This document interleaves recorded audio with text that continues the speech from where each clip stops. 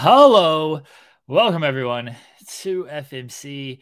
It is Tuesday, August 15th. I am Jeremy. That is SP3. I've screwed up the order of entrant here. I forgot my dear mother. What is the math thing for the order of operations? You know what I'm talking about, SP3? My The map for order of operations. Yeah, What? it's like my dear, maybe it's Aunt Sally because it's addition, My dear subtraction. aunt. Yeah, my dear Aunt Sally. I think that Yeah. sounds familiar. But there's like a longer version of it because you throw in like parentheses and the the the stupid thing that's up top Square root. square, yeah, squared and all that stuff. Like you throw in all that. It's a long like gimmick that they have. So I don't know. Please excuse my dear Aunt Sally, says the wife. Yeah, PEMDAS. See, people know what I'm talking about. I have no idea what I'm I talking had about. no idea what you're talking about. So thank you to your missus because we would have been lost here. Would have been lost here without her. Well, I messed up. I mean, I'm always lost without her, but I messed up the order of operations, the order of the intro because I did. It's FMC. Here's the date, and then our introduction. I never do that. It's always FMC. Do the names, then do the date. I'm out of it. I don't know what it is. I don't know what it is All today. topsy turvy. It's okay, Yeah, man. It end of happens to the summer. best of us. Yeah, It's exactly. And it's you gotta step up your game. You got the in the weeds promotion on Mondays. So uh, now Mondays is really like your game day. That's like your Sunday of football. And now today is your off day after the big football game. So you're kind of out of it. I understand. No worries. it's not even that. It's just I do think it's like end of summer. It's been a long weekend. I'm not gonna get into it all, but the wife is listening. She understands. She mentioned we got woken up in a bullshit way, is what happened. That's very true as well.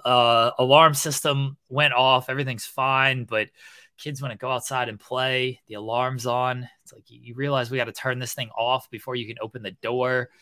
So we got woken up like that. Yeah, it's been just a long like 48 hours. I feel maybe a little bit extended, but I'm so tired.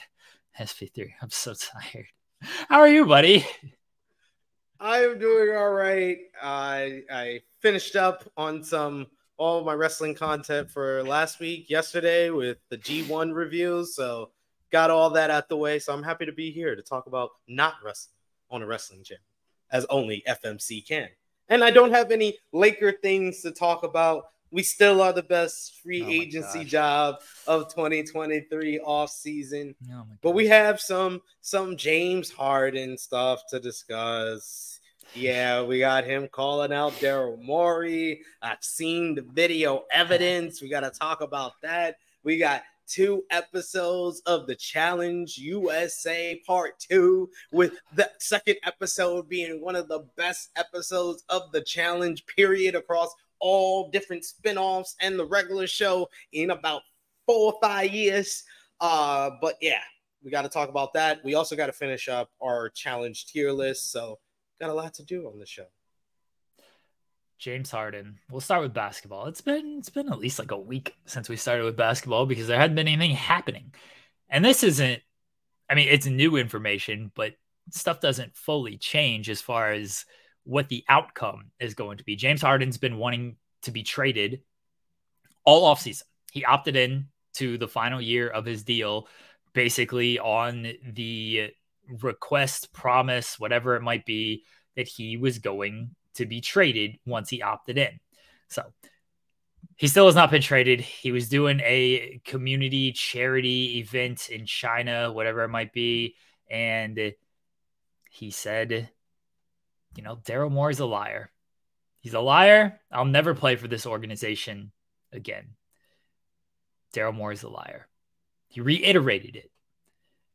And now Yeah, it's he reiterated the yeah. complete full sentence. He was like, Daryl Morey is a liar, and I will never play for this organization or any organization he is a part. Yeah. So it's reached the point of no return for these two, which is kind of crazy because there's been no bigger champion of James Harden. This is the one title Daryl Morey has won, the James Harden affection title. That's the one title he's won in his career. There's been no bigger champion of James Harden than Daryl Morey. In Houston, when he traded for him from OKC, he was like, we're going to give him the reins. We're going to give him the keys. We're going to let him be the player he needs to be. And he did. And they had success. There's no denying they didn't have success. They didn't win the title, no, but like multiple MVPs. They ended up in the conference finals. They were a Chris Paul injury away from potential finals appearance. Like, they were there. They were right there. And then left Houston, couldn't do that anymore. And he went to Philly because Philly, when they had Ben Simmons, Daryl Morey looked at James Harden and was like, that's who I want. That's my guy. We're going to pair Harden and Embiid. And, James is going to become a better player. He's going to make Embiid become a better player. He's been the biggest champion of James Harden throughout this and pretty much his entire career. And now something has happened to where James Harden is no longer a fan of Daryl Morey. And the man who empowered him to be this version of himself, because Daryl Morey was the one who said, we're going to build the team this way, and this is the way we're going to play to maximize James Harden's one-on-one ability and draw fouling ability and just the way he plays the game. We're going to put the best pieces around him to maximize that. He empowered James Harden to be this version of James Harden. And now it's all blown up in his face because apparently he lied about something. What that is, I think we can speculate. I think there is enough tea leaves out there to know what that is. I don't think it's all legal stuff that they were trying to coax here, but it's past the point of no return. And now Sixers say they're not going to trade him. They want to bring him into training camp. James Harden says, I ain't showing up to training camp. Nope, that ain't happening. How does this end, SP3? How do you think this ends?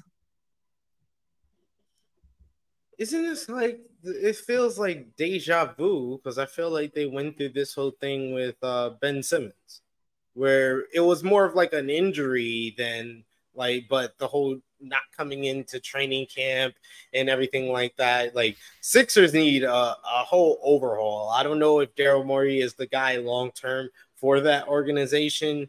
As you see, his longest lasting relationship with a player is blowing up in a large scale way. So I don't know if that's the best vote of confidence for his ability in the role. So yeah, as far as this situation with James Harden, he's going to get traded. He's going to have to be traded because I think that he's putting his foot down.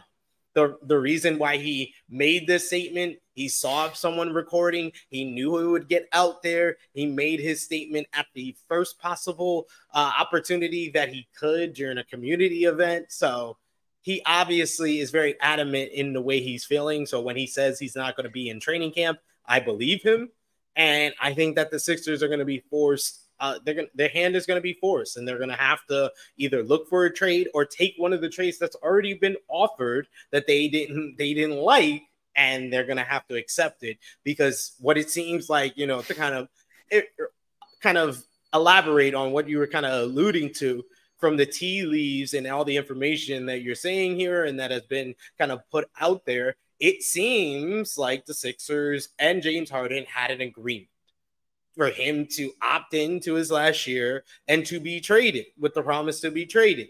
Once he wasn't given that, or once he's being told, the reports come out that they're stopping trade talks and they're going to want him to be in training camp and try it out with him this year. This goes against what he agreed to opt in, because James Harden possibly could have made more money on the open market instead of just opting in to his final year. We don't know. I think you're wrong. Some people are dumb. Some teams are dumb. I wouldn't have been surprised if a team would have paid James Harden even more than he's going to make this year. I think you're wrong in what the agreement actually was, because this goes back to last offseason, not this offseason, last offseason, where Harden turned down the big extension. He didn't sign for max money last offseason. He signed for a little bit less so they could sign PJ Tucker and Daniel House. And then they did that The league investigated all that. They docked him some second round picks because they're like, yeah, there might have been some tampering there.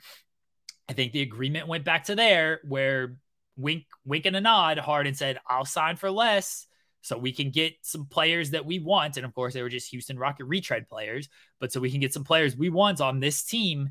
And then next offseason, that's when I get my big max deal. And then what happened in the middle of this season, SP3? The leaks came out that James Harden was flirting with Houston. And the moment those leaks came out, and they came out from the James Harden camp, because Houston ain't say shit about wanting James Harden. Houston never said anything about that. Those leaks came from the James Harden camp.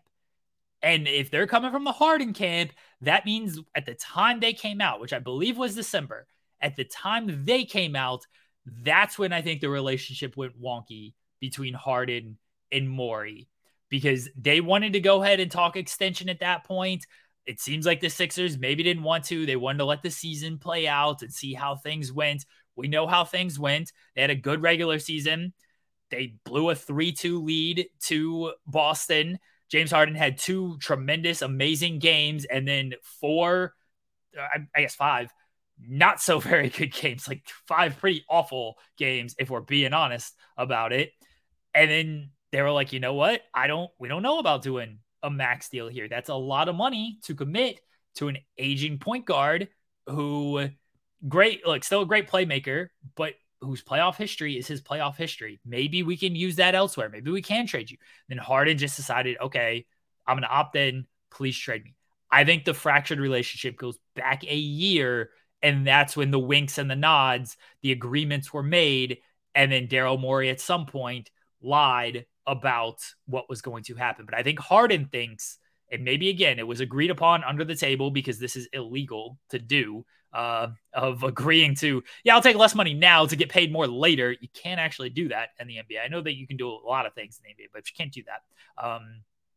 But I think the agreement was, I'll take less money now so we can sign some guys, and then I get my max deal next offseason. And I think Morey was like, I don't know about that. But look, when the leaks came out to Houston, because Houston was the team with cap space, it was a very obvious reason why Houston was that team that was listed. It wasn't like, oh, I'm going to go to the Clippers then, because the Clippers didn't have cap space to sign him. Houston had the cap space. There was obviously the past relationship there with them. But on the whole, Houston never made a lot of sense for James Harden. But they had the money. Everyone knew they were going to have the money. It's like, oh yeah, Houston will pay him all that money. I think that's when things started between Morey and Harden.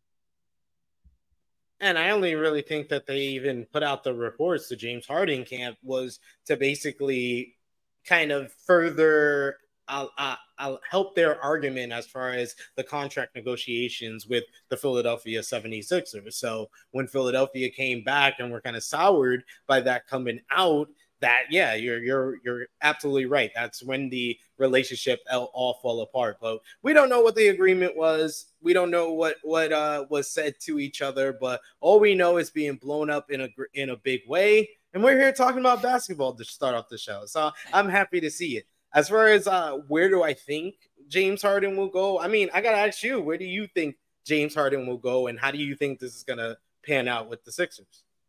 Daryl Morey is proven to be very stubborn. And I don't say that as a bad thing, because he held on to Ben Simmons and he held on when it seemed like, okay, why would you do this? Just go ahead and trade that guy. And he got James Harden out of that deal. And that, look, he wanted someone that they could slot in who could make them still a contender once they traded Ben Simmons. And that's what happened. Right now, there is not a great offer for James Harden. The Clippers have no reason, even if the Clippers have their best offer, which includes Terrence Mann, that's not the best return package for James Harden. And the Clippers right now don't feel the incentive to give up Terrence Mann, which is fair. If you're only bidding against yourself, why would you try to give up your best trade package? Like, I understand the Clippers' position on this. You know my stance on these guys. I think both these players, Lillard and Harden, are being bitch made with I only want to go to this team type of thing. But I understand that the teams, Miami and the Clippers, aren't going to give up their best player when they have no reason to give up a good player in the deal. So the Clippers aren't making their best offer. Is anybody else making an offer? We haven't heard that because we know that Harden just wants to go to the Clippers.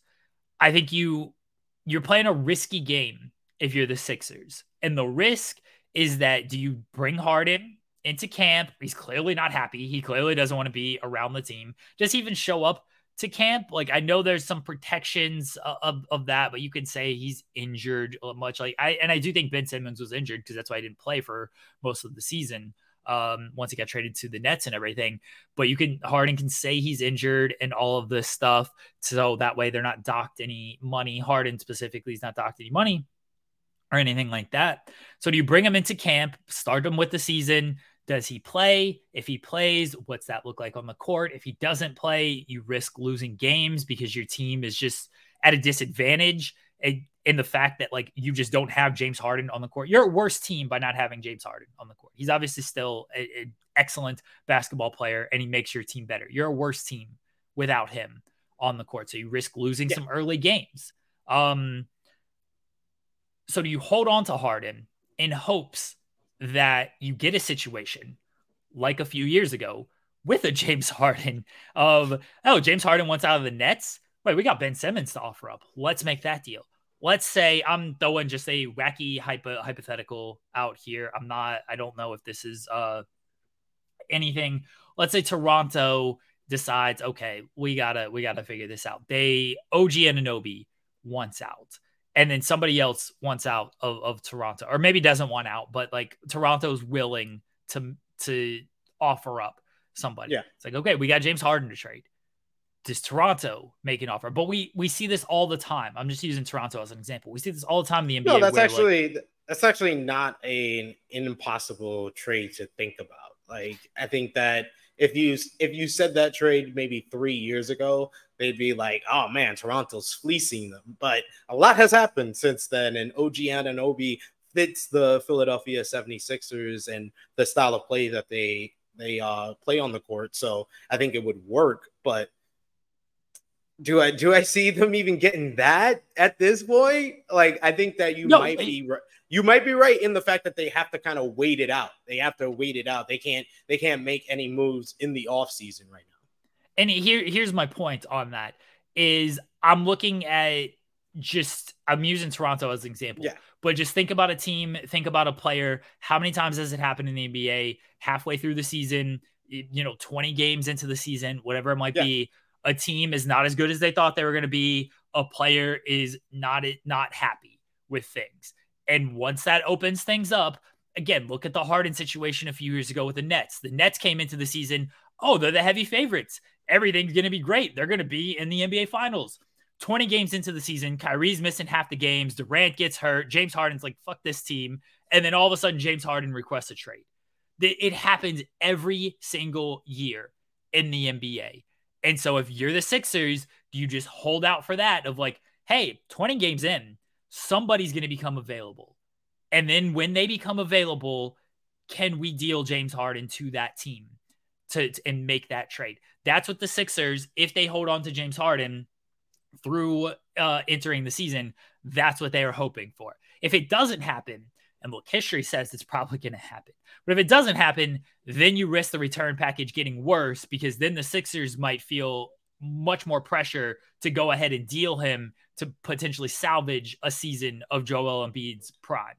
And then, that's a risk. And you have to ask the question, how stubborn is James Harden, and will he actually sit out of the training camp and sit out of the season if he's still on the Philadelphia 76ers. So you either way, you're kind of mortgaging a season of Joel Embiid's career. Like, even waiting 20 games, you could be behind the 8 ball already, or you could have a miraculous comeback like the 2022 Los Angeles, the 2022, 2023 Los Angeles Lakers, had a miraculous comeback after our first 20 games. But, you don't have to tie everything. Not everybody is the Los Angeles Lakers. Not everybody has LeBron James and Anthony Davis and Austin Reeves. But the Philadelphia 76ers, they have to get more than just one player to me. I feel like they have to get if they could get two decent players for James Harden, I think that's the best possible solution for them, whether it's waiting 20 games in, whether it's waiting half the season and waiting to the trade deadline, because I think that they might find themselves in that situation if they wait out too long. I don't know if they're going to be able to wait all the way to the deadline. It's going to depend on whether or not Harden plays. And again, I think there's a protections to where you can't he can't sit out unless he's just like injured. He's going to get docked money or something if he just sits out to sit out. So I don't think he's going to do that. But, you know, again, you can fake an injury. You can say he's injured, whatever it might be. But yeah, it's how stubborn are the Sixers going to be with this? And will there be another team that is willing to step up and actually make an offer for James Harden? Because right now we only have the Clippers because that's where James Harden said he wants to play. He said he wants to play on the Clippers. So you're going to need another team to step up and create some type of bidding war here, because right now the Clippers don't have a reason to give up anybody. They're giving up Norman Powell, Marcus Morris, and some draft picks. They don't even want to give up Terrence Mann, but they're not giving up anything. But until another team steps up with an offer, they got no reason to. And will another team step up with an offer, just knowing the history of James Harden, knowing you're only getting James Harden for one season, potentially 3/4 of a season, potentially half a season? Are you willing to step up? Because there's no guarantee if you trade for James Harden, he's going to re-sign with your team once you trade for him. He's a free agent after this year. So you don't want to give up that much if you have no guarantees of re-signing him. You don't want to give up that much if he doesn't bring you over the top to potentially win a championship in this season. The Raptors took that risk with Kawhi Leonard, and it worked out. They got a title out of it. He did not resign, but they got a title out of it. They felt comfortable taking that risk because they had a very good team that was just basically one piece away, and it helped that LeBron James left and left the East and kind of really opened up the East a little bit. But they felt they were one piece away. They felt, okay, well, DeMar DeRozan, Kawhi Leonard's an upgrade from him. So let's go ahead and make that deal. The Thunder took that risk with Paul George. You know, they traded for him when everybody said he wanted to go. He said he wanted to go to LA, and he ended up re-signing with them. Like, it didn't work out on that. They traded him. We all know that story, but they still took that risk. Is there a team that's going to be out there taking that risk? And it's a lot different situation because Paul George, that was his first trade request. Kawhi Leonard, that was his first trade request. Both those guys much younger than James Harden is now with this trade request. This is also James Harden's third trade request. He's older. He still wants his money. He plays the way he's going to play. That's it. Kawhi Leonard, great all-around player, can do a lot of different things, fits into any system pretty easily. Paul George, great all-around player, fits into any system pretty easily. James Harden's James Harden. He's got to have the ball in his hands. He's going to do a lot of his dribble moves and ISO plays and things like that. Still a great Dribble, passer. step back. Can run the pick and roll. He ain't coming off screens. He ain't helping your defense that much. He's not going to do all those little things that Kawhi Leonard and Paul George are going to do. So much different scenarios when you're talking about potentially trading for this version of James Harden compared to trading for Kawhi Leonard and Paul George. And is any team going to step up and make that trade with the risks that are involved?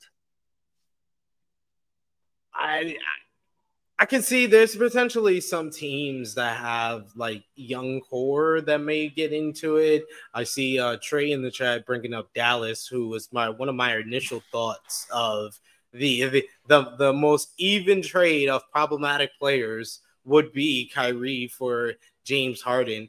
And I think that Dallas would win that trade because I think that James Harden might actually be able to play well with Luka Doncic for some reason. I don't know why I feel that way. I don't know why I feel that way, but I feel like they would play better with each other than Kyrie plays with Luka Doncic, and I feel like Kyrie could help Joel Embiid. So I don't know. That trade feels very much like an even move for Dallas. Yeah. And then you're really leaning into, you're basically doing the Chris Paul, James Harden thing. And Luka Doncic is a better player than Chris Paul, especially at the various stages they were in. But it's just going to be your turn, my turn with ISO, which is already what it was with Kyrie and Luka. Like, I think if you're Dallas, you probably try to keep Kyrie since he just resigned with your team. You probably try to, and I think Kyrie signed a what deal for with Dallas? How long did he I sign think it was for? 3 years. Okay, so the Sixers, Daryl Morey has said they want to be able to kind of maximize cap space after this season as well, and that was a big point of the James Harden thing, and I think kind of a reason why they didn't want to give him a long-term deal, because then you're committing long-term money to an aging point guard whose game might not age all that well and who has the playoff failures that he has.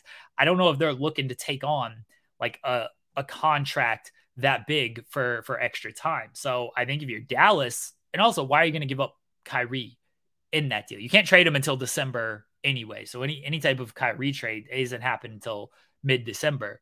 So I think if Dallas is probably looking at trading the younger players, whoever that is, and then shipping them off to Philadelphia. Is that a deal Philadelphia wants to make? I don't know. Morey's talked about like, we either want to get players who can win now, or we want to get young players, draft picks who we can flip to get players who can win now. So maybe they do take some of the younger guys in Dallas, like Hardy and guys like that, and then draft picks, and then they flip them for a player who might be unhappy elsewhere, and they flip them for a player who might be unhappy elsewhere to try to win now. Maybe that's the route Philadelphia ends up taking on this. But Dallas works in the fact that Mark Cuban is always chasing these stars, and so Mark Yeah. Cuban's probably willing to make some type of deal if he feels it's beneficial for his team. Yeah, he's gonna be like, James Harden's got a few more seasons. Did you see him in the playoffs? He's got a few more seasons left in him. He can show Luka the way, show Luka how to become an MVP. He's done it himself. I can see all of that happening. But yeah, the James Harden whole situation has blown up. It felt like the Dame Lillard situation was kind of the messiest maybe like 2 weeks ago, but now this James Harden thing just escalated very, very quickly. We'll see how it eventually all plays out. I thought by the end of August we would get resolutions to this. We are halfway through August. The Lillard trail has gone quiet. Yep. I don't know if that's good or bad.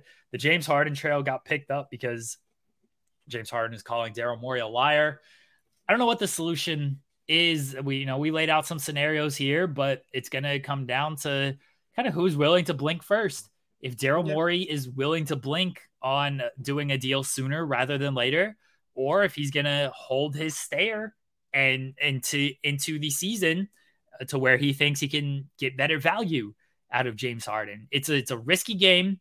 You're playing a big risk when it comes to the Sixers and this season for them. How does Joel Embiid feel about this? If James Harden doesn't show up, if the Sixers don't do anything, if they spend half the season where Embiid's got to carry the team even more, and then he burns himself out. I mean, the longevity of him when it comes to playoffs and things like that. We talk about the wear and tear and him playing so many games. And, I was reading stats of, Embiid's at his best when he gets the rest, when he gets like 2 days rest and things like that. That's why people think he kind of breaks down in the playoffs, is because they don't play back to back, but they're playing essentially every other day.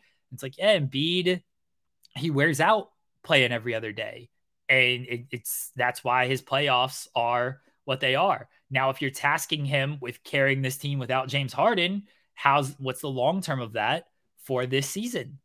And how does he feel about Daryl Morey and all of this stuff? Now, James Harden's firing some big shots, calling this man a liar. And we've talked about Portland. Portland, who cares? Nobody's going to Portland anyway as a free agent. Trade Dame wherever he wants to be, or just trade him whoever's offering the best package, where right now it's not anybody, but trade him to whoever's offering the best package. Who cares what about future free agents? Ain't no future free agents coming to Portland. So who gives a shit about these future free agents? Free agents want to come to Philly. Philly is a pretty decent destination. And, if James Harden's calling Daryl Morey a liar, that might affect their ability to get some of these future free agents. That might affect Joel Embiid and how he's feeling about this team. So Yeah. James And Harden this is fired not big shots with that. And this is like an organizational thing, and it's a legacy organizational thing, because there's been way too many times with the Philadelphia 76ers in my lifetime that there's been disagreements between either management, coaching, and the players, whether it's Allen Iverson. There was times that Iguodala got into it with management. So it seems that this is kind of a ongoing thing, but it's kind of sad to see, because Daryl Morey and James Harden, I don't think there was ever kind of like a GM player kind of matchup, president GM player kind of that you recognize together. Like their names are synonymous with each other. There hasn't been a lot of them like that in this generation of the NBA, and that was the main one that we knew of. So to see it kind of disintegrate, before our eyes, and at a rapid pace. I did not see this. Yeah, I did not foreshadow this happening. And, it all goes down to what was said between the two sides, which I don't think we'll know unless James Harden feels a certain way. James Harden's we'll going be to tell back here at some point. We'll be back here next Tuesday to talk about how James Harden just told everybody what him and Daryl Morey agreed with and why Daryl Morey is a liar. I don't want to say Daryl Morey only has himself to blame, but he empowered James Harden to this level when it came to the on-court product. He gave James Harden, he said, I'm going to put the ball in your hands, do what you want with it. And look, James Harden did. Again, they had the success that they had. I think it was a successful partnership. I know it didn't end with a championship. I don't base everything off of a championship. It was a successful partnership. They got a lot out of it. But Daryl Morey empowered him to this level by doing everything he could to put these pieces around James Harden, to tell James Harden to be James Harden. And now that power has blown up in his face because James Harden's like, yeah, you've done this. You're the one who put me in this position. Now you've gone back on some things and I'm out. You're a liar. I'm out. And that's that. Like everything you described is, sorry again if this is a wrestling reference, but the Ronda Rousey promo before SummerSlam about the King, they gave all the stable hands everything they could want and offer, and then one of the stable hands became entitled to what the King was giving them and decided to kill the King. That's James Harden. I do want to comment on this comments that we have. I'm sending this link to our pal Cher Delaware. She's a basketball fan now. She's a big Steph Curry fan, so we're gonna get her to weigh in on some Steph Curry. Trey is just asking, what team is in a position to make a trade for Harden? And that's kind of my thoughts on things as well. And this is the same thing when it came to Damian Lillard. Is I'm looking at other teams and I'm thinking, which team thinks this guy puts them over the top, and which team is willing to give up pieces for that guy. And I've had this discussion with my buddy Sammer, and like there aren't that many. Like the Bulls, maybe the Bulls, but is Zach LaVine the guy you want to give up? Like DeMar DeRozan? If Miami kind of banks out of this Dame Lillard sweepstakes, yeah, did they go after Harden? They could be in a good position because you have Tyler Hero, and I don't even think with them. Like I know Tyler Hero I feel like Tyler Hero has to be a part of the trade for Dame Lillard. I don't necessarily feel that with James Harden. No, he absolutely has to be part of it because otherwise, no, stop this SP3. Because then what are they giving up? What are they? Everyone knows they want to trade Tyler Hero as it is. If I'm Philadelphia, honestly, and I'm looking at the package that Miami is reportedly offering, Portland for Lillard, I'm looking at that and I'm like, I'll take that deal. And I still don't think it's a good package, but they're in two different spots, right? Portland's looking to rebuild. They're looking to tear things down. Tyler Hero does not fit that at all. That's why they don't want Tyler Hero, because he does not fit in any type of rebuild for That's them. true. And they already got enough guards that they're trying to build up. And Tyler Hero just kind of, not that Tyler Hero's a good player, but you don't want to log jam that when you're already trying to build Simons and Scoot Henderson. If Philadelphia though, I'm like, Tyler Hero, he can give us a lot of scoring. I forgot who else is in that deal, but you get these draft picks. Maybe you flip those draft picks for another player. I'm thinking that's not a terrible deal for me. That's not bad. So honestly, if I'm Philadelphia, I'm probably calling Miami and being like, we will take that trade package. Tyler Hero, Strus, or whichever one, because Vincent went to the Lakers. Strus, whoever else you're giving up, and all these draft picks, we'll take that deal. And so I would do that if I'm Philly. Then otherwise, people are saying James Harden in Miami is a bad. Yeah, it's absolutely a bad idea. Yeah, Philadelphia it's absolutely a bad idea. We're thinking about Philadelphia. We're not thinking about Miami, Miami side of this. Look, if I'm Miami and I can't get, like, if Portland's not budging on Lillard, at some point you got to do something, because right now Miami's they're worse than they were last year, simply because they've lost some of their pieces from last year's teams, and they didn't really do anything to replace them. And now people expect them. What's that? Now people expect them. Yeah. They didn't expect you before. Now they're going to expect you, even with the losses that you took as far as personnel. So they're not as good as they were last year. You get James Harden, that makes you better. It makes you better. Is he a better fit than Damian Lillard? No. Is he still a very good player? Yes. Like, I understand the worries there. I totally get the worries of Miami. Yeah, I understand that. That's my concern too. Money Mark, is James Harden living in Miami is the concern there. Not so much the fit on the team, because Lillard and Harden fit for the city. yeah, it's the fit for the city. That's it. Trey says, if I'm Miami and I can't get Dame, I wouldn't trade for Harden. So you would just keep the same team that you have now? Like, you just wouldn't? It's Dame or bust. I roll the dice and take the risk with Harden. I get the concerns. Believe in the Heat culture. Believe in the fact that James Harden at this stage, yes, I'm sure he does. I'm positive he wants to go out, party in Miami every night. I think he also wants to win a championship, though. And he ain't got too many more shots at winning a championship. And Miami's a good shot at winning a title. I'd try to bank a little bit on that. And I'd go after Harden if I couldn't get Dame. I honestly would.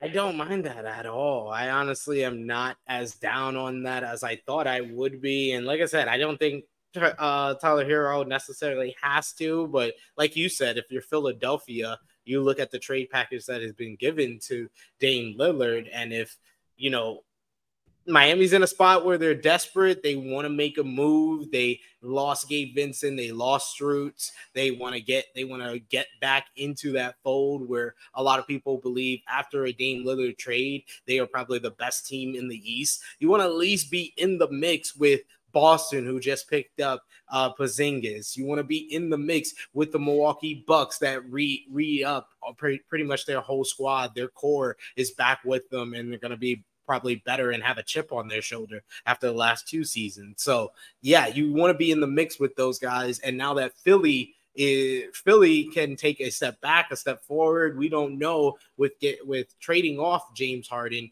you want to make a move that helps your team. And I feel like James Harden is at least something that's going to help them. As far as he led the league in assists. He's a great facilitator, a great passer. He's not just gonna chuck up the shots like he used to. I don't think that, and he's lowered his amount of shooting per game every single season since he went to the Brooklyn Nets. So I think that he can continue on that with the Miami Heat as well. I'm not as down on it as I see a lot of people in the chat are. I'm not down on it from a team perspective because, one, Eric Spoelstra is an excellent coach. He's around pieces that he's never been around before. He's always been the centerpiece until he got to Philadelphia. And Embiid plays a certain way that you've got to kind of adapt to. And Harden did become more of a playmaker and facilitator. And it worked out for them. They got as far as they got. He would have to carry way less of the offense because Jimmy Butler's there, Bam is there, and he just doesn't have to do as much. He'd also have to do a little bit less on defense because their structure and their system on defense. Miami also, look, they got hot shooting in the playoffs where they had none in the regular season, but they like to shoot the ball from three. James Harden would have to adapt more, and that would be a little bit of a concern because I don't think James Harden is as adaptable as Damian Lillard, at least throughout his career. He's never really shown it. James Harden plays the way he plays, and look, for the Sixers and Embiid, he changed up his style a little bit, but it was still a lot of pick and roll stuff. He would have to just do a little bit more off ball that we've not seen from him throughout his career. And, is he willing to do that? I don't know. The hope is that Jimmy Butler, Bam, and Spoelstra could get him to buy in to do that.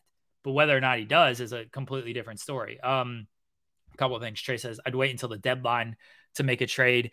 I understand that thought. There are two things on that. One, you don't know who's going to be available at the trade deadline. And, you're still probably giving up Tyler Hero in this deal. If you want to make a big move, you got to give up Hero at some point. Like the rest of those pieces, you're not able to make any type of big move with the rest of those pieces. It's got to be Hero involved in the deal. Two, I've said this before, deadline deals, in-season deals, they don't work out as often as people thinks. The moves that work out the best happen in the offseason. Those are the moves that end up working out for teams. Even if it's like in training camp and things like that, the deadline deals just very often do not, the big splashy, I'm talking big splashy deadline deals. If you want to do fringe deals at the deadline, fine, those might work out. But the splashy deadline deals very rarely work out. It is usually in the off season because that's when you get the full training camp or the good bit of training camp. You get the season to work out through the kinks and things like that. SB3 might bring up the Lakers because he's always going to bring up the Lakers. The deals they made in this past trade deadline were not splashy deals. That a name, Russell Westbrook. No, D'Angelo Russell for Russell Westbrook. That's not this big splashy. They didn't get Kevin Durant. Kevin Durant was a splashy deal. Russ's value was at an all-time low. D'Angelo Russell's value was at an all-time low. These were not fringe deals, but they weren't splashy deals. These were deals that where they just reshaped the entire team around LeBron and Anthony Davis. They were not splashy, let's go after a star type of thing. This was, we got our two guys, let's put actual pieces that fit around them for the first time since we won a championship. They were not these big splashy deals like Kyrie Irving. That's a splashy deal. Kevin Durant, splashy deal. Those were the big deadline deals. The big splashy deadline deals don't often work. It is usually the reshape or fringe deals that work out better at the trade deadline. And then you wanted to name just a few, and I'll go historically. The Lakers made a splashy deal that worked out in the mid season, and that was Pau Gasol. Pau Gasol coming to the Los Angeles. All right, great. Lakers. You're going back 2 decades. Kwame Brown. For Kwame Brown. Not 2 decades. 2 decades.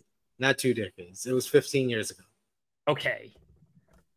So you're going back 15 years ago to get this deal. Great. Yep. Great. It's a great deal. All-time deal. Did they win a title that year? We went into the NBA Finals. You act like that's nothing. No, that is big. Like that's good that they made it to the NBA Finals that year. They didn't win the title that year. The Heat were just in the finals. The Heat were in the finals. They won the championship the following year. Okay, good. You know why? Because they had the offseason and everything. The next 2 years. Good. I'm not saying it doesn't work out down the line. The Suns might win a title this year. But the deadline Wallace deal to the Detroit Pistons. Rasheed to the Pistons, they won a title that year? Did they? I think they did. I'm asking you. You're the one who brought it up. When did Rasheed Wallace? Yeah, I do think they won the title that year, 03-04. Yeah, that's the year. Yeah, that's the year. Okay, great. You're going back 2 decades. Again, 2 decades. Now that was 20 years ago, folks. Yeah. So he got me there. I can't debate him on that. But hey, that's one. And then you have another one where the team made it to the NBA Finals. 2 decades ago, SB3. You never know. That was 15 years ago with the guy that made it to the NBA Finals. 2 decades. I'm talking recent, at least recent history. 2 decades is not recent. There hasn't been a lot of like splashy mid-season. Are you kidding me? Except for this season. Are you kidding me? James Harden and Ben Simmons was 2 years ago. Okay. What are we doing here, SB3? That's one. What are we doing here? That's a pretty big deal. That's a pretty big deal. That's the exception to the rule, not the rule. That's a pretty big deal. That's the exception to the rule, but not the rule. What do you mean that's the exception to the rule? Like, you name one in the last, 5, 6 years? I told you Kevin Durant. I told you Kevin Durant. Outside of this season where we had multiple splashy moves, there really isn't a lot of. We get one every other season, pretty much. No, in the mid season or during the season. Wrong on this. Wrong. What was the splashy move in the 2021-2022 season? Hold on. I'll tell you. That was the James Harden deal. Okay, I mean the 2020-2021 season. Oh my gosh. SB3. I'm going to fight you. I'm going to fight you. I'm going to fight you, SB3. Depending on how splashy you want to get, Aaron Gordon to the Nuggets was a pretty big deal because Aaron Gordon to the Nuggets? Aaron Gordon was the best player on the Magic. Aaron Gordon was the best player on the Magic. It's not like it had much of an impact. They did the same result that they would do the next following year and the year after that. That's what I'm telling you. It doesn't work out these deals. It might work out the following line. But that's not a splashy move. James Harden was another deal. Aaron Gordon has never even been an all-star. How are we naming Aaron Gordon? At least the criteria has to be an all-star. You have to at least play an all-star game to be considered a splat. Not even a splashy move.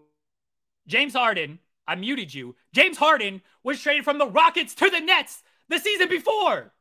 So James Harden, 2 years, SB3. 2 years in a row. It didn't work out. Next. 2019, 2020. Oh my gosh. I've given you plenty of examples, and they all involve James Harden. So quit fucking trading for James Harden. We're just making this the James Harden show, folks. Yeah, quit Melo trading to the for Knicks him. Was a decade ago. Quit trading for him. That's the point of all this. I've given you plenty of examples. You did great. Congratulations. Harden. James Harden gets traded every freaking season. Yeah. Apparently. It's not my fault.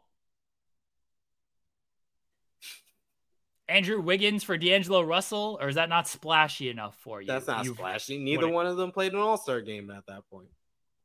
D'Angelo Russell was an all-star by that point, I'm pretty sure. Oh, yeah, with the Nets. Yeah, so there you go. I built your criteria. Next, are you going to move these goalposts again? You're going to keep picking up, dig up the goalposts, pick them up, move them some more? BS. Come on, move the goalposts again, SP3. I'm not moving the goalposts. 2018, 2019. Marc Gasol, he was an all-star. For who? That's when he went to the Raptors. Are we really going to say Marc Gasol to the Raptors in 2019? Marc Gasol, who was probably averaging like 10 points. They actually won a title. They actually won a title that year, didn't they? Yeah, they actually. Yeah, so you buried the deal, not realizing they won a title. No, I did realize that they won a title, but it's not a splash. It's not a splashy move. He was an all-star. It's more like the Lakers in 2022, 2023. It was a move, an essential move that got them a role player that was key and essential to them winning a championship. It's not a splashy move. Point is, I think you're trying to debate, splashy moves resulting into championships, or debate against that, and you think I'm debating for that when I'm not. I'm debating against splashy moves happening every year. And you're wrong. I'm telling you, Kristaps Porzingis going to the Mavericks from the Knicks. That's not a splashy move. What year was that? That was 2018, 2019? That was 2018, 2019. Congratulations. That's so I'm giving you You all gave of me these 5 years straight. You gave me Yeah. 5 years straight. So Exactly. I'm not gonna ask for any more. You want you got it. Say that again. I won? Huh? Say that again. I won? I didn't say you won. You did. You did. No, I Rewind the didn't. tape. Jimmy No, I Butler? didn't. Jimmy Butler I to didn't the say you Sixers? win. Jimmy didn't say Butler you to the win. Sixers? That's not I splashy? didn't say you win anything. You did. I Rewind the tape. said we can move on. Rewind the tape. I said you got it. Rewind That's what the I said. tape. You There's said a I difference. won. You got said it. I won. No, rewind the tape. Rewind I know it. what I said. I know what I Rewind said. it. I said you got it. You just want to hear You what you want to slipped. hear. No, I did. I know what I said. Rewind the tape. You want me to rewind? I'm gonna rewind the tape right now. You froze. Oh, I thought you were just staring at me. You were giving me like a death stare. I was just death staring at you for your wrong comments on all of this. I gave you. I gave you. I said you got it. So rewind the tape. On. You Freudian slipped and said I won. Nope. You did. I would never. I would never. I don't know how I can pull. I'm gonna friggin' pull this up right now. I'm pulling it up too. I'm pulling it up right now. Don't you worry, sir. Hold on. I don't even know how to pull it. I'm gonna just have re-listen to our own audio here.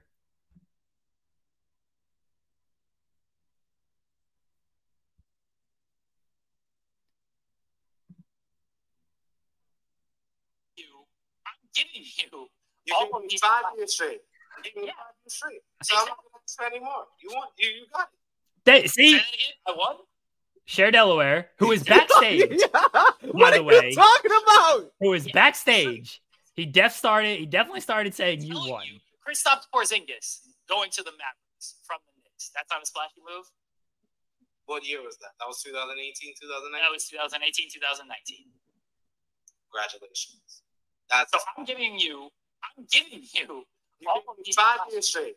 Give me 5 years straight. So I'm not gonna spend any more. You got it. You won. See? Everyone heard it. Everyone heard it. I didn't say you. Are you gonna say you didn't say that? I almost said it. I almost said it. I mean, yeah, I Cher was right. I definitely was starting to say it. Our pal Cher Delaware is here. They've brought me on to talk about all my NBA knowledge of Steph Curry. We actually did. We just said that before I sent you the link. Like, you're a basketball fan now because you like Steph Curry. I actually know a lot about Steph Curry. That's back in my NBA era. I mean, most people know I was a Jazz fan. That's why I don't watch basketball anymore. But we were also Hornets fans. My family's from North Carolina. So Jazz and Hornets. And he played for both. So yeah, Steph Curry's in the business of misery. So yes. I went over to, my dad had surgery last week, and I went over to see him, and he was like, that band that you went and saw, I'd never heard of them before. And then I was reading an article about Steph Curry getting on stage and singing with them. And I was like, well, I'm glad you don't give a shit when I listen to them, but when Steph Curry does, all of a sudden you care. Steph performing with Paramore was something else. Not a duo I thought I would see, honestly. No, and he was into it. He was an emo kid, I'm telling you. I could tell by the way he sang that song. Steph was the underdog. He was thinner, he was smaller, maybe got picked on a little bit, despite being top tier basketball player, probably even in high school, certainly in college. Maybe he was still, and he had his emo phase. Well, and there's always the weird kids that are like, your parents are rich and famous, so we're going to be mean to you. Yeah. No, those are the kids I'm going to be nice to. Let's be friends. I'm gonna get invited to their birthday party. Right. Right. Giving out ponies at their birthday party. A-Shock's asking for favorite Paramore song. Share. My favorite Paramore song. Yeah. For a pessimist, I'm pretty optimistic, and Crush, Crush, Crush, which they did not play either at the concert, but it was still really good. And I mean, it was a blast. It was so much fun. And then she canceled the last 2 stops of the tour because she has a lung infection. Yeah, I saw that. Barely got our concert in. She said at our concert that she was on steroids and antibiotics. Wow. The flu game for Hayley Williams. We're going to see Offspring next week. Very excited to go see the Offspring. That's going to be fun. Yeah. I'm not like the biggest Offspring fan in the world, but the wife likes them. Sum 41 is there. I do like Sum 41, their first album. So it'd be fun. Be a fun show. Concerts are just fun when you have kids because you don't have the energy, but you force yourself to have the energy. So it's... The kids are not going. This is going to be fun because. No, I mean, like, you don't have the energy. You're like, I could just sleep right now. And my body hurt for a week after that concert. I'm like, I feel like I got ran over by a truck. What happened? No, we were excited to just have a night out from everything. Go to the concert and it'll be fun. Yeah, it'll be a lot of fun. All right. We have the challenge. I've actually watched both episodes. Cher, have you watched both episodes? No. Do you care if we spoil things? Spoil it. I'm probably not going to watch it. All right. SB3 has watched both episodes, I believe. Let's pull up our challenge draft. Let's try to set things up a little bit as far as how this is working on things. So it is teams. You know, they had the big group of for now. Because there's only one guy, one girl winner. So everyone in the house knows, like, at some point we're going to be on our own. So we'll do the team stuff now, but we know this is going on our own. They brought in the 6 challenge legends. People like Johnny and Paulie did not actually qualify for being a legend. They were part of the initial big group. Johnny was in the legends. Was she? Yeah. Oh, all right, sure. The way Josh, Fessy, and they're not legends. Paulie were with the regular group because they're considered CBS. Well, Josh and Fessy aren't legends anyway. That's also true. I misremember John A simply because, like, we're jumping way ahead now, literally to the end of episode 2. When she went up against Tori in the elimination, they made it seem like Tori was the big legend here, and John A was just like nobody. That was the whole thing. They wanted 2 legends to be in the elimination. I'm talking about as the elimination was happening. They were like, "Oh, John A is like nobody," and Tori is like, "Look at this legend, like destroying this." Well, it's because it was a dominating performance by Tori. Like it's not downgrading anything that John A accomplished. It was more like Bananas. It was mainly Bananas who was like, "Yo, Tori is absolutely destroying John A right now. Like she's just overpowering her. She's just so big." And but he was, and then you also had Wes who was like, John A, losing is not good for his game because that's his number 1. But he was like, Tori doing what she's doing is sending a message to all these rookies that don't mess with us vets. Yeah. So they pick their teams. They get the legends come in. They pick teams. And the way it works is they do team games. The winning team gets to pick 2 people from either of the losing teams to go into elimination, and then the 2 losing teams do a blind vote, a secret vote, and they can pick anybody from the losing teams to be. Everybody gets a vote, secret vote, and they pick anybody from the losing teams to be potential to go into elimination. They pick little ping pong balls. They put the ping pong balls into the hopper. And then the hopper goes around. Whichever name gets picked. You pick one guy, one girl, and whichever name gets picked. So say if a girl gets picked, then she faces the girl. The guy is safe from elimination. I kind of because I miss the me too. I miss the days when they used to have the blind votes when everybody from a winning team would go in and vote and everything. Like I like that it's still not even really the majority. It's like, okay, if you only get one vote, then you have more than like, you know what I mean? But I like that. Yeah. I like. Oh, we saw it.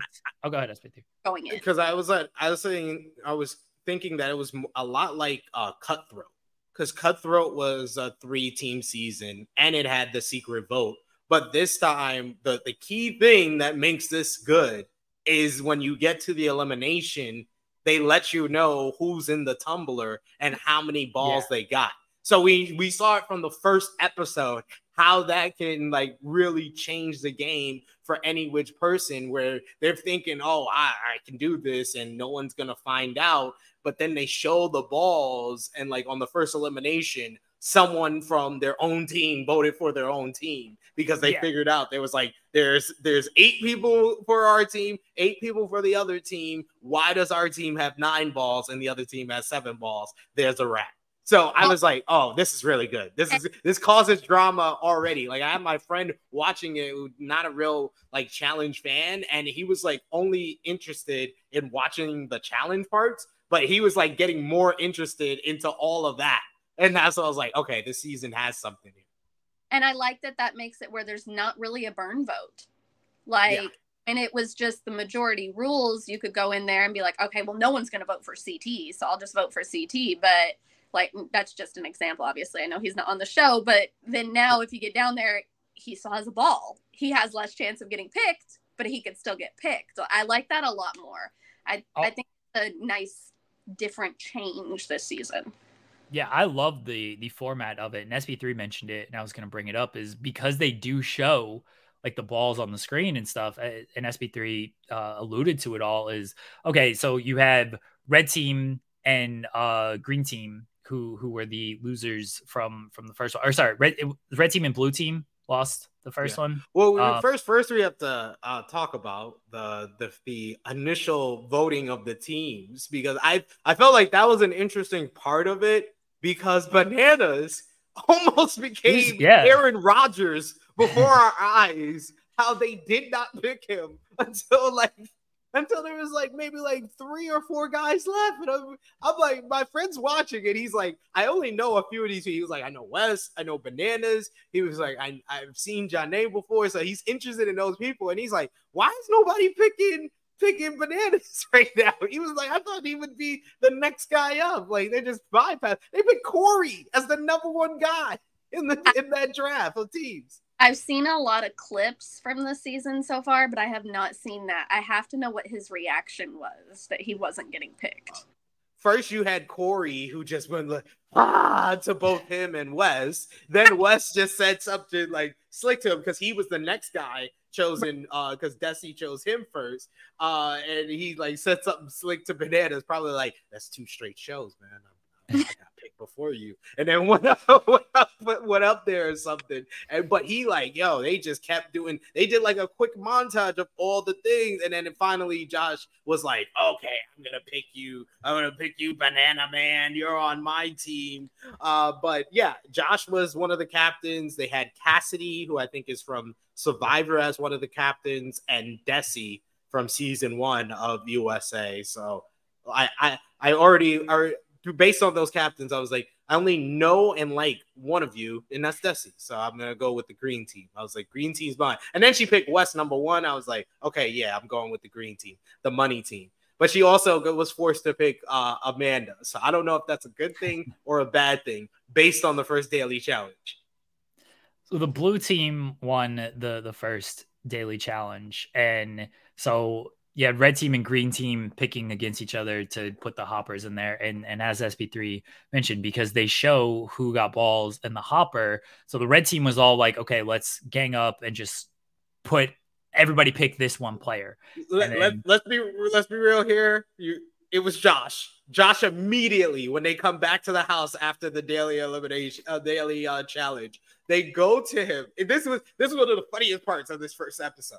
Josh goes to them and he's plotting. He's like, yo, we should team together. It should be us against the green team. And you know, I always got your back. I'm not trying to go after you. And Corey just straight up looks at Josh. He was like, Josh, you're like so far down our list of people that we're going after. And Tori with her best line. in challenge history looks at Josh. It's just like, Josh, you know, we don't want you to go home. You're not very good at this. I'm like, yo, she laughed afterwards, but that was the truth. That was the truth. That was the most honest thing I've ever heard Tori Deal say on this show. That's truly the most honest thing she's probably ever said. I will say I saw like the clip of Polly being so stoked to be back on until he found out Josh was there, and I could not stop laughing. Like, and I love that Cara has been posting like on her IG stories, like her watching it and everything, and she just shits on Josh the entire time. And Josh picked him. Josh picked him on the team, on his team. RJ is a friends, enemies, closer. Yeah, keep your enemies closer. Yeah. Somebody tweeted out a picture of Josh's team and was like, "This may be the worst team I've ever seen."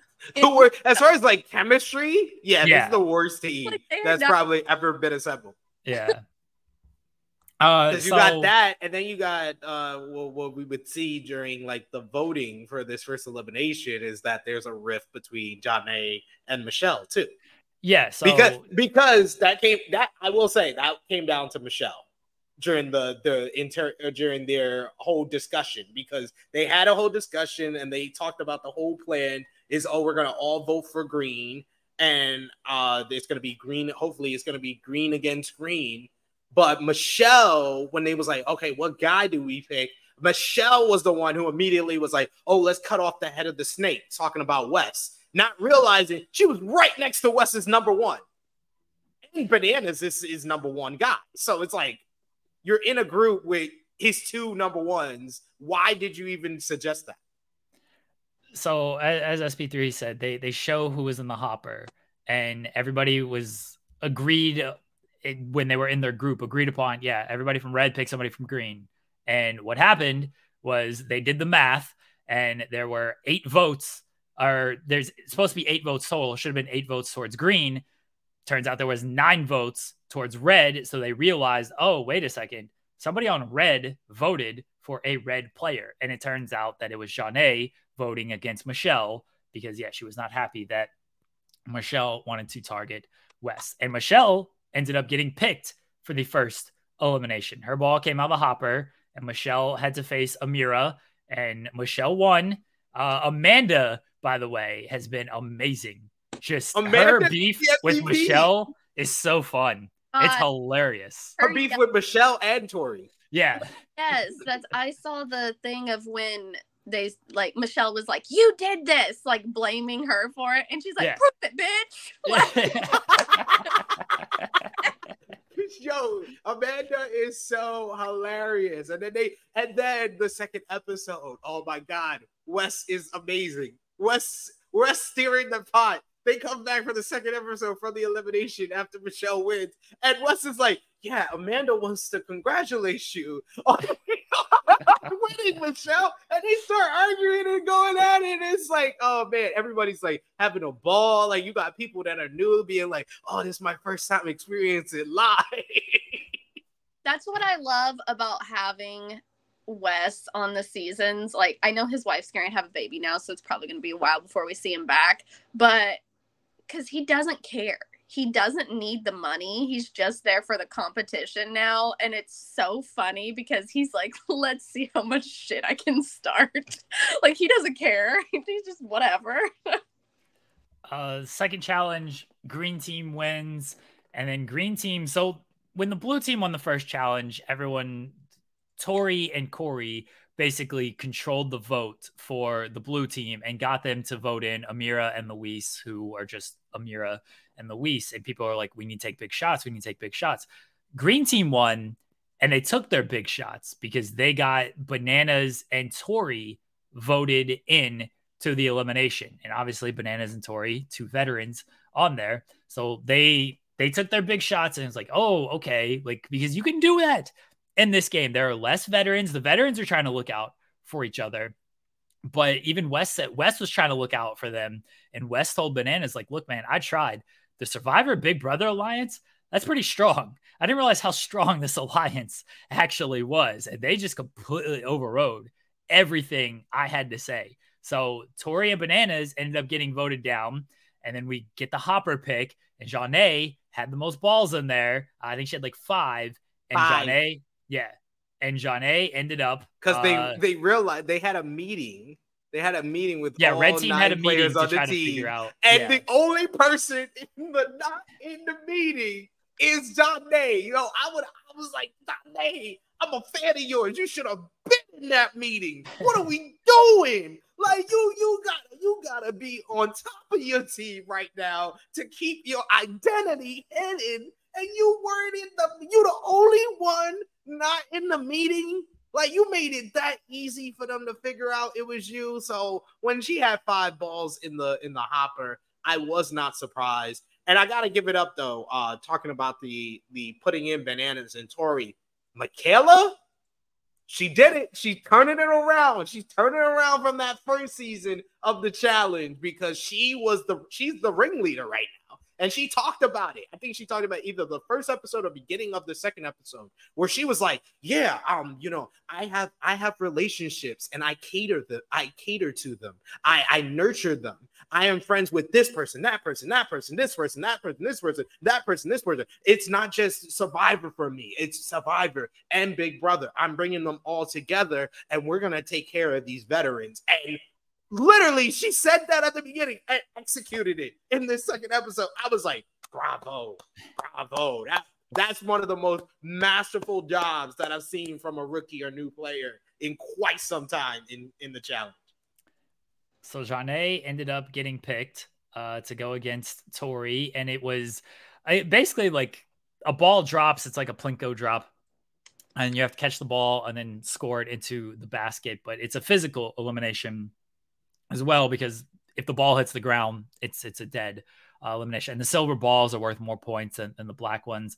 And Tori won like 29 to like 15, just dominated Janae. And as I mentioned earlier, like the veterans were even like, Janae looked like a rookie out there. Like Tori just destroyed her in this challenge. And Tori, of course, is happy to go back to the house. There was the kind of twist. It hasn't been utilized yet, but the winner of the elimination can defect and join another team and replace a player. It can be either team. It can be even the team that won.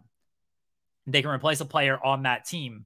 But Tori did not utilize it. She stayed with her team, and Michelle didn't utilize it. She stayed with her team as well. So the teams are still the same. At some point, somebody will likely defect, and we'll see how that works out. You know, the girls, we've already got 2 girls eliminated on this show. And I this is my producer hat, as Derek likes to say, Bananas had a lot of balls in for the first one, had a lot of lottery balls in. And the Bananas was parts of the second elimination as possible. Both times I was like, Giant Bananas ain't going home this early. They're going to set this up to where he definitely ain't getting picked for this lottery nonsense. They got the frozen envelope on this one. That ain't happening. Ain't getting picked for that. And even this one, I was like, oh, Bananas and Tori, like one way or another, it's possible that one of them goes in there, or one of them's definitely going in there, and one of them goes home. And I was like, oh, they ain't risking Bananas this. They'll risk Tori, sure. They ain't risking Bananas this early. Not this early. And sure enough, stayed in there. Yeah, I figured that as well. When Bananas went down there, I was like, yeah, Tori's definitely going in. But I will say, I will put some shenanigans propose or basically put them up for shenanigans, because it seems very too convenient that Michelle was picked when Janae put the extra ball in for her. So it was basically like Janae's ball got picked. And then Janae goes up against the other vet of Tori. It seems very convenient, these tumbler picks. Very convenient. I mean, are you saying the challenge is rigged, SP3? Is that what you were saying here? How dare you? Very convenient. God. That's what I'm saying. All right. SP3 has lost Janae. Oh, there goes that. And finally pick her. She gets eliminated. Second episode. And I lost Amira, who was my last round pick, so I'm not too So upset. basically, I'm winning. Yeah, I mean, technically, yes, you were the chat. You're winning. Yeah. Yeah, you were The the chat is chat. obviously winning with Josh Martinez. Yeah. Captain Josh Martinez. Yeah. Okay, so I missed that. How did they determine who was the captains? The lottery The tumbler. balls picked. Yeah. So it was very just a random, and being the captain like doesn't seem to really mean anything. It was just you got to pick the team because even though Desi kind of took responsibility as being the captain of the team, she did the second elimination was basically like you have to climb. You're above water on a contraption, and you have to climb like these poles, and it's basically like these poles that go back and forth, and you have to get from one pole to the next, and it determines like how many people you can get across. And Desi did it. They had 2 heats for every team, and Desi did it twice because green team had 1 less player, and she made it across both times. I'm enjoying this season so far. It's only 2 episodes in, but I like the format. I like just the voting, how that's working out. They're not twists, it's part of the game, but there's a lot of ways that can like influence the game. And even though we know, the challenge gods will set some certain things up, there doesn't seem to be a whole lot of like big workarounds on this either. A lot of ways to cause drama, which we've already seen with John A going against her own team type of thing, people being able to defect. The cast is good. Like Amanda is who she is as a player, but like as a personality, amazing addition or return to the actual show.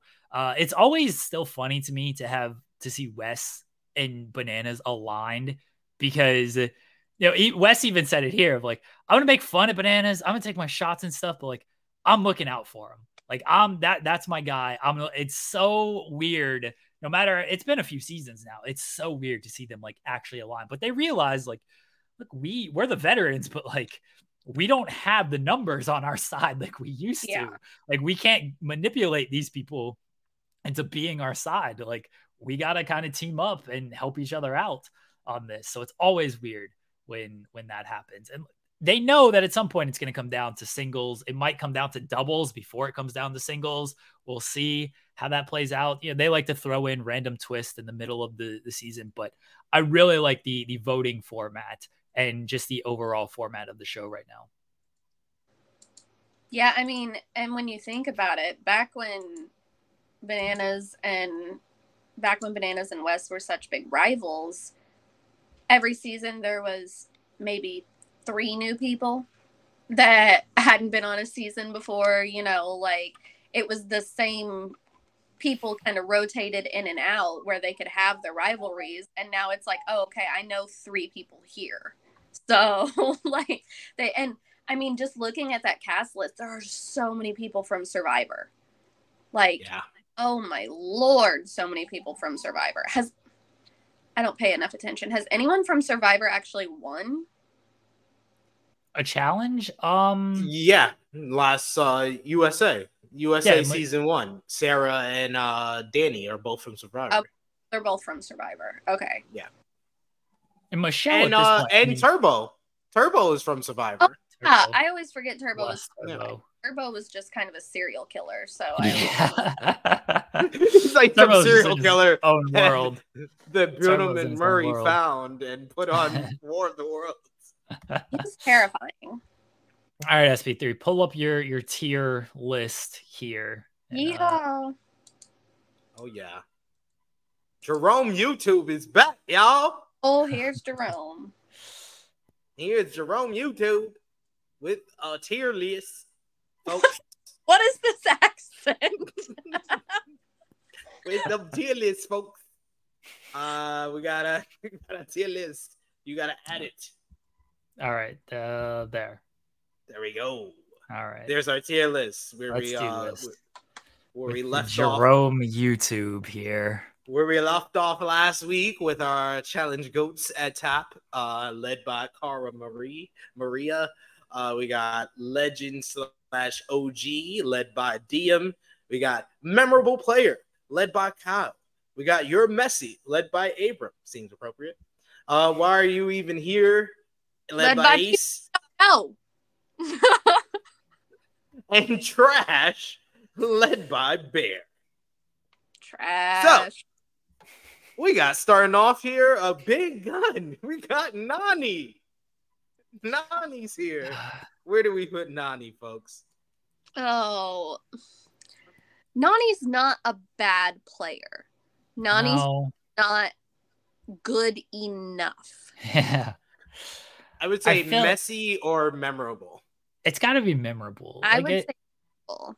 I can't say messy. Like, she's a little messy, but she's improved. She's improved on the messiness. Yeah, I gotta say memorable. I mean, Nani took such a long time off, which probably wasn't that long, but they used to do like 3 seasons a year, so it felt like it was long. When she had her boyfriend who like didn't let her go on the show.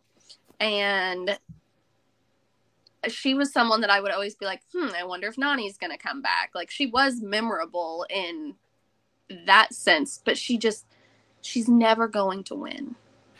Now she's just memorable for not winning. That's sort of where she's at. She's in the group, except like Anissa's just not good and is never gonna win. Nani at least can keep up with people. She's never gonna win. If she wins, I will be shocked. Gotta go on like All Stars to potentially win. Maybe she can do that. That might work for her. I think she could win All Star season. Next, we got Nehemiah. I say legend, OG, or memorable player. Probably memorable. I don't consider him like a legend. He's been on so many All-Star seasons. Yeah, they're putting him on freaking All-Stars. And has he won any of them? No, he's made 2 finals though. He's made 2 finals. Won any of them? Yeah, I know. I'm in memorable. I don't think he's won 1 overall. He won Gauntlet 3, but he's won 1 overall. He's made 2 finals in All-Stars. I think he's memorable. I don't consider him to be like one of the greatest players ever. I'm like, oh, Nehemiah's on the season. He's got a shot, but I wouldn't put him as like the favorite. Exactly. Well, next we have Jeremy's GOAT, Nelly T. Nelly T. Goat. Don't you dare. You're not changing my pick. Nope. I say either memorable or messy. We can put him in memorable. Goat. He split the difference and put him in legend, you cowards. No, I'll put him high up on memorable. See, put him in legend, you cowards. We got Hurricane Naya next. Say memorable or messy? Messy. My first instinct is messy. She improved on the messiness in recent. I think she's improved, but that's still what she's known for. Yeah, and it's not like if you look at her actual like performances, they're not very good. No, I think that she's good at eliminations. I think maybe if she did more seasons, she would be more memorable and not memorable for being messy. Yeah, I think I'm voting messy. Next we got Paula Walnuts. Messy. The messiest. And I love like she's married and she's got 3 kids and like she's full mom mode now, and all I can think of is drunk ass Paula like falling down. Yo, like you know what's crazy is that I feel like she's one of the more polarizing challengers because you either think of her as one thing or the complete opposite. A lot of people want to focus on the fact she's a 2-time challenge winner and consider her like one of the all-time like top 10, top 15 female challengers. While others, I got asked the other day, who do you think is like the biggest loser of the challenge or like came close and would always like get let down? I thought of Paula instantly. I was like, I think of Paula at the island, where she was riding with Johnny and Kenny in them, and then they rejected her when Evelyn had a key, and they put Evelyn on their boat and just rejected her to another one. Paula was always like the second choice for that group, and then her and Dunbar had such a weird friendship, relationship, whatever they had. I mean, was it rivals? wasn't it Rivals that she was on? Who was she partners with? Rivals was Evelyn, where she won. Yes. So she was like, would she have won that if that wouldn't have been her partner? No. You know what I mean? Like, No. she definitely got the 2 times she won, she had Evelyn and Emily. Yeah. Evelyn and Emily as her partners, ladies and gentlemen. All I can really say about Paula is she's very smart who she's a rival with, because she's with one person who's in the GOAT and one person who was fringe GOAT for us. I gotta tell you, this is no offense to poor Paula, because I'm sure that she is a lovely person now that she has grown up and has children and a family. When I was like 12 and she was on TV, I thought that bitch was like 50 years old. Like, she had such a smoker's voice. Yes. She did. Like, she looked rough all the time, and I thought she was like 50. I'm so sorry, God. Paula Walnuts. Paula Walnuts. So where we put her? Memorable? Messy. No, messy. Messy? I love that. The absolute messiest of all messy. It's like we know you as a drunk. Paulie's here. I'm gonna say memorable. Yeah, I can't put him as like a legend or anything until he wins. Like, but he's definitely memorable. Yeah, definitely memorable. A little messy. But... I want to know who let him freaking invade Ryan Gosling's closet. I was like, who is this? I could not. People keep tagging me. I've been tagged in so many pictures of him and his big fur coats and his crop tops and stuff. And I'm like, this is amazing. Even with the bleached hair, too. It's perfect. He looks like he got turned down to play the role of Ken in the Barbie movie. Like... And he can't get over it. Okay, continue. He's dressing like the white Kanye West. We got here Rachel Robinson next. I say Legend OG. Yeah. Yeah, that's fair. I feel like I think at one point she was a GOAT, but there's been other girls. That's what I was going to say. I don't remember so much of what she did because it's been so long now. She won the duel too. I think that's her biggest accomplishment. We got Robin Messy. Oh, poor Robin. Also one of the messiest. Yeah. One of the all-time messiest. Like, we got to put her high up here.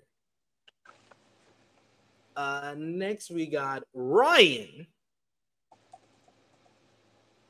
I mean, why are you even here? Why are you even here? It took me a while to figure out, like, I was like, okay, Ryan, yeah, why are you even here? Sarah, which goes back all the way to season 7, The Gauntlet. She still holds the all-time record for most elimination wins by a rookie. Yeah, I'm gonna have to say OG. That's fair. Because she's not the Sarah that most people think of anymore. Mm-hmm. Yeah. She was like one of my favorites then. I will say this before we move on. In regard to Robin, we put Robin in messy because Robin was messy, but that has nothing to do with her post-challenge struggle. Yes. She did just get out of jail like a couple weeks ago, and I hope that she can stay clean now. Yes. 100% agree. Next, we got the actual Sarah that everybody thinks of when they think of the challenge. Sarah Rice. Legend OG. Yeah, I think if she would have continued on after Johnny took the money, she may have been a GOAT. She probably would have won one more. It really sucks that she was going to sign on to do All-Stars, but they wouldn't put her on the same season as Susie. Because that was like her one thing was, I'll go if you get Susie. Like, people want to see that. Like, put them on. So, Sarah, we're going Legend OG? Yeah. All right. We'll put her high up player. She belongs there. All right, next we got Shane. Oh, Shane's messy. Messy. So oh my God. I love Shane too, but man, is he messy. Right next to her, his fellow lavender lady. Who are you? Is that Trishelle? I think that's Trishelle. Let me zoom in. I cannot see. Is that Susie? I hate. That's Susie. Is that Susie? Yeah, I think you're right. It is Susie. No, you gotta look. Yeah, it'd be an S. Yeah, so yeah, Susie. Yeah, it's Susie. Where we got Susie? Legend OG too? I think Legend OG. I think so. Susie's probably the smartest person that's ever been on the challenge. Yeah. This is true. She's another person that, like, if she just did more, I mean, she won or was in the final of, like, every season she was in, I think. Yeah. Like, yeah, I think she so. she just didn't do a lot of them. But, like, if she did more, she definitely would have been, like, a GOAT status. Well, and I think a lot of the reason that she didn't do a lot of them is because she is so intelligent and she knew the way that they treated everybody was dog shit. Yeah. And she's like, yeah, I'm not being treated like that. I'm a fucking doctor. Like deuces. Next we have the real GOAT here, Sefana, who only played one season, the duel, but was rookie of the year, made it to the final. Sefana. I hope they bring her back for a season of All-Stars. But memorable player, for real. Yeah. Memorable for one season. Yes. People still ask about her. They do. Whenever the challenge puts up who is one challenger that played one season that you want to see back on the challenge, they get a plethora of Sefana shoutouts. Fine. Plus the duel is like one of the best seasons of all time. Fine. And on that list of memorable things, DMCT, West winning, Sefana. Okay. Next, we got Cyrus. Memorable or legend? Memorable. Can't quite put him in the legend category. I feel you. He kind of got downgraded in the last few seasons. Next, we got Theo Campbell. Memorable.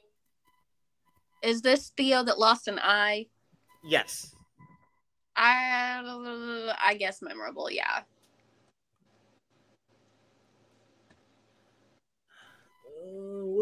That's the other Theo Vaughn. Former champion, now comedian. Interviews wrestlers. Yep. What do you think we should put him, Jeremy? Probably memorable. I can't quite go legend. I would too. Next we got, who are you? Is that Trishelle? Zooming. Maybe, because we are up the T's, right? Who are you? No, that's Teresa. Okay. Oh my God, that is like the worst. That doesn't. That does not look like her at all. All right, Teresa. We're Teresa. I'm torn. I'm torn between memorable and legend. I'm thinking messy or memorable. I'm leaning towards memorable. Okay, well, we all said memorable. So. Next, we got Timmy. That's the old school for the old school fans. Timmy from way back when. I think his last season was Inferno 3. Which was season 14. Oh my God. I gotta see what year that show came out. I mean, I'd say memorable. Yeah, memorable. A lot of these like older players who only did a couple of seasons, like it's tough to put them in as a legend status. Even though they like did well, it's tough to put them as the legend status unless they won like all of them. That was 2007. Yep. Over 16 years ago. Christ, we're old. Tina, legend. Messy. Go. Messy, a messy legend, but still a legend. Yeah, messy so legend. Messy. She is, but we love her for it. Yes. We might have a new person at the top of the messy board. Tanya. Oh, Tanya's here. Messy. Messy, yeah. Yeah. Poor Tanya. Poor Tanya. What's his name? Always used to cheat on his girlfriend. Tony time. Yes, I was about to say always cheats on his girlfriend and got slammed by Corey for some pasta. Yes, it's Tony time. Legend. Remember? Or because he Legend. Going legend. Legend. I love Tony. He if rules. Tony in his pants, his freaking girlfriend would let him come on the show. Are you agreeing with the legend? I have him at memorable. Well, what do you think? Tony friggin' rules. You break this tie. Love Tony. I don't care. And no matter how messy he was so entertaining. Tony time. Next we got Tori. Brad's Tori, not the Tori we hate. That's a weird deal. Not on this list, amazingly. Yeah, crazy. Brad's Tori, I would say, is like an OG. Like, yeah. I would have said memorable. She was dominant when she was on there. She was. True. She is 2-time challenge winner. Yeah, she came back. At least she came back for a couple of later seasons. Not like current later seasons, but later than somebody like Theo or Timmy. Yeah, she just had a baby like 2 years ago, so yeah. She may do like Turbo. Next. Messy. If you're putting Svetlana as memorable, I don't know if it gets more memorable than Turbo, who was only there for 2 seasons, won one of them, nearly murdered everybody. And the other I would say legend. He's a legend. Honestly, I agree. I legit think Turbo could have been like one of the best ever if he just. That's what makes me so mad about it. If he could have killed. He just can't control himself. Next we got Tyler, who I think memorable or legend. Memorable.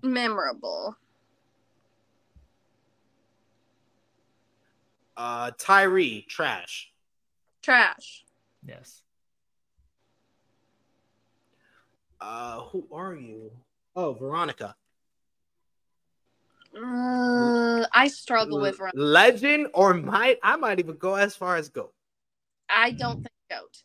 Oh, I can't go GOAT. You can put legend. My issue with Veronica is she has lived the last 10 years off of what she did 20 years ago. Yes. And it's like, okay, Bananas and CT and all them were on their way back then too, but they can still perform now. Like she doesn't do anything, and then she comes on there and acts like everybody should bow down to her, and she's not good anymore. And I don't know if she would have been good at the person that she was 20 years ago if it was as difficult as it is now. It was freaking carnival games back then. Like, also true. Next we got immediately go Weston Bergman. Oh. Yes, GOAT is fine. What we know. You say that like you disagree a little bit. What you can't have it's GOAT. It's greatest of all time. Why are we having multiple? You know what? What you want faces of the challenge? What do you want a different title for the tier? Jesus. Yes, I do. As fuck you, fuck you, fuck you. You're cool. Fuck you. Zach. Messy. He's memorable, but man. Trash. Yeah. He won't stay off of Jenna. Stay off that woman. Get off her. I don't know if you guys saw the clip recently. He was interviewed and bragging about how he does not help with those babies. About how he makes her get up through the night. He's never changed a diaper. He doesn't help do anything. And I'm like, Jenna, she's just not smart. And like, she knows she's not very smart. But like, stop getting. They're gonna have 3 under 3, and he doesn't help. Like, he sucks. Gonna be an episode of Snapped is what's gonna happen. We're gonna see Jenna on Snapped where she's freaking shoved a diaper down his throat or something. Like, oh my god! And like, I think we all kind of assumed he was probably the guy who didn't help with kids, but the fact that he was bragging about it, like, I've never changed a diaper. What is wrong with you, you dumbass? Like, disgusting. Yeah, he sucks. A terrible human. Okay, so I think go up to goats. All right, so we got in the goats: Cara Maria, CT, Evelyn, Coral, Bananas, Jordan, Ashley, Millionaire Mitchell, and Wes. Okay, I'm gonna have to agree with Jeremy for a minute and think we need to put it down to 3 and 3. 3 girls and 3 guys. So I would take out Coral and Jordan. And I would put... I can agree with that. I think that's disrespectful to Jordan, but... disrespectful okay, to Jordan, well then man. who are you removing from those 3? Or from I think those it 4? should be 4 and 4. It's greatest of all. You can't have... Hey, no. I've seen 5 on 5. See, personally, 5 people. Dumb. For the women, it's easier because those 3 are from different eras. Yeah. Evelyn was the greatest in her era, then Cara, then Millionaire Mitchell. Okay.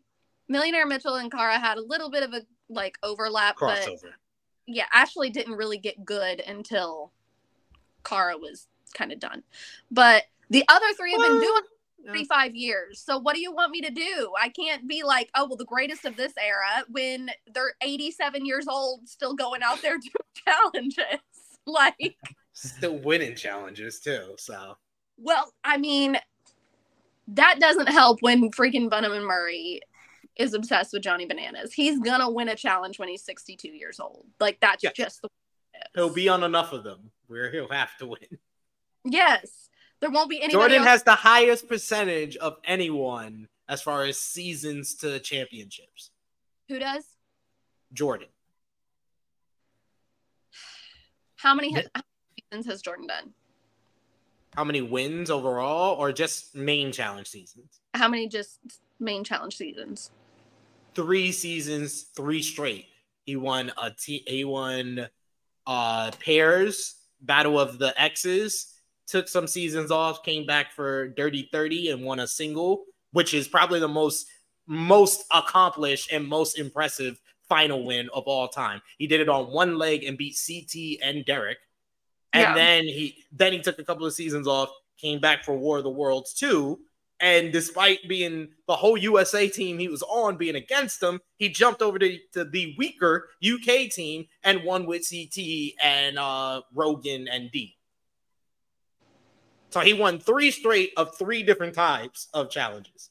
And then he added on the world championship, which I think should be viewed as like a main challenge season, because it pretty much was, because it had most of the challenge legends. And he won that as well against guys like Wes and Bananas. Okay, take out Wes and put Jordan in the goats. No.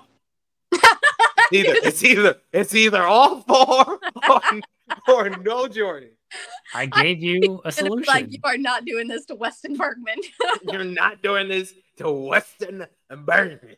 I gave you a solution. No, I gave you the solution.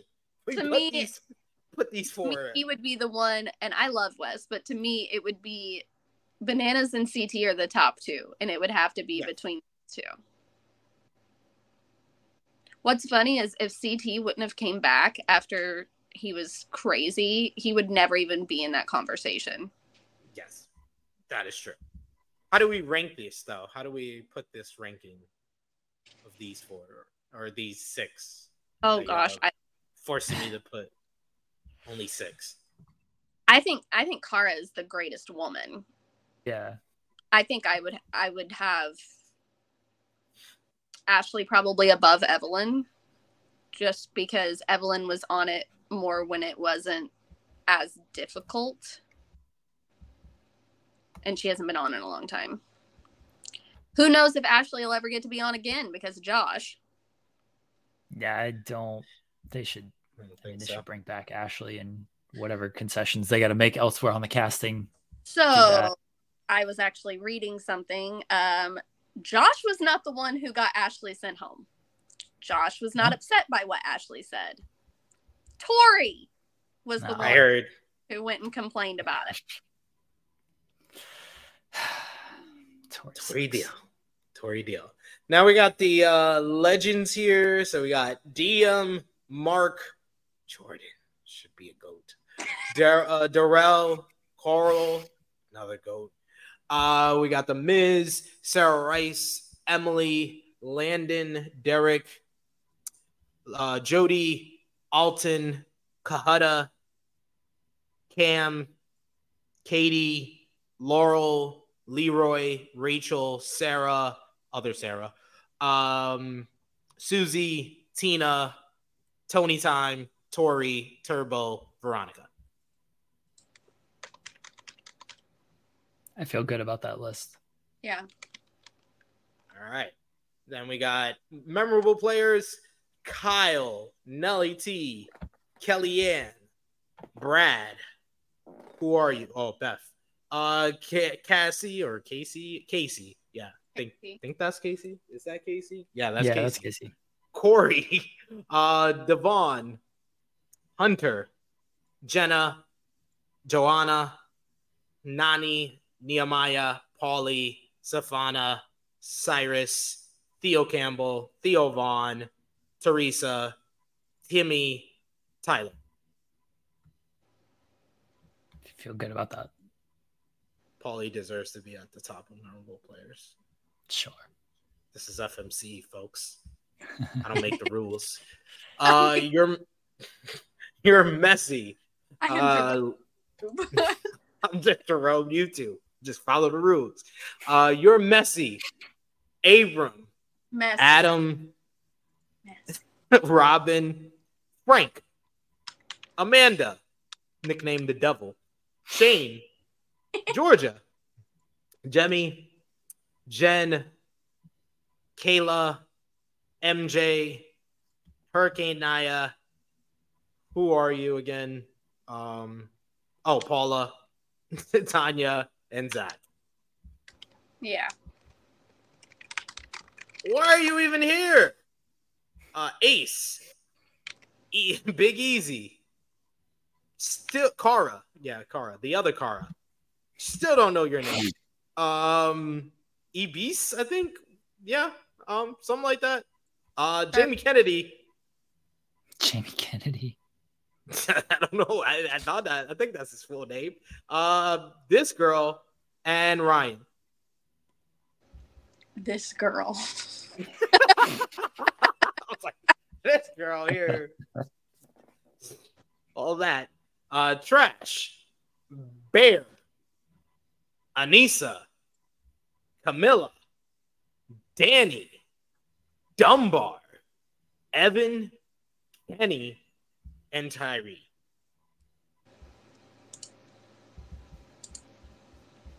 There you have it, folks. The FMC, the challenge tier list, presented by Jerome YouTube.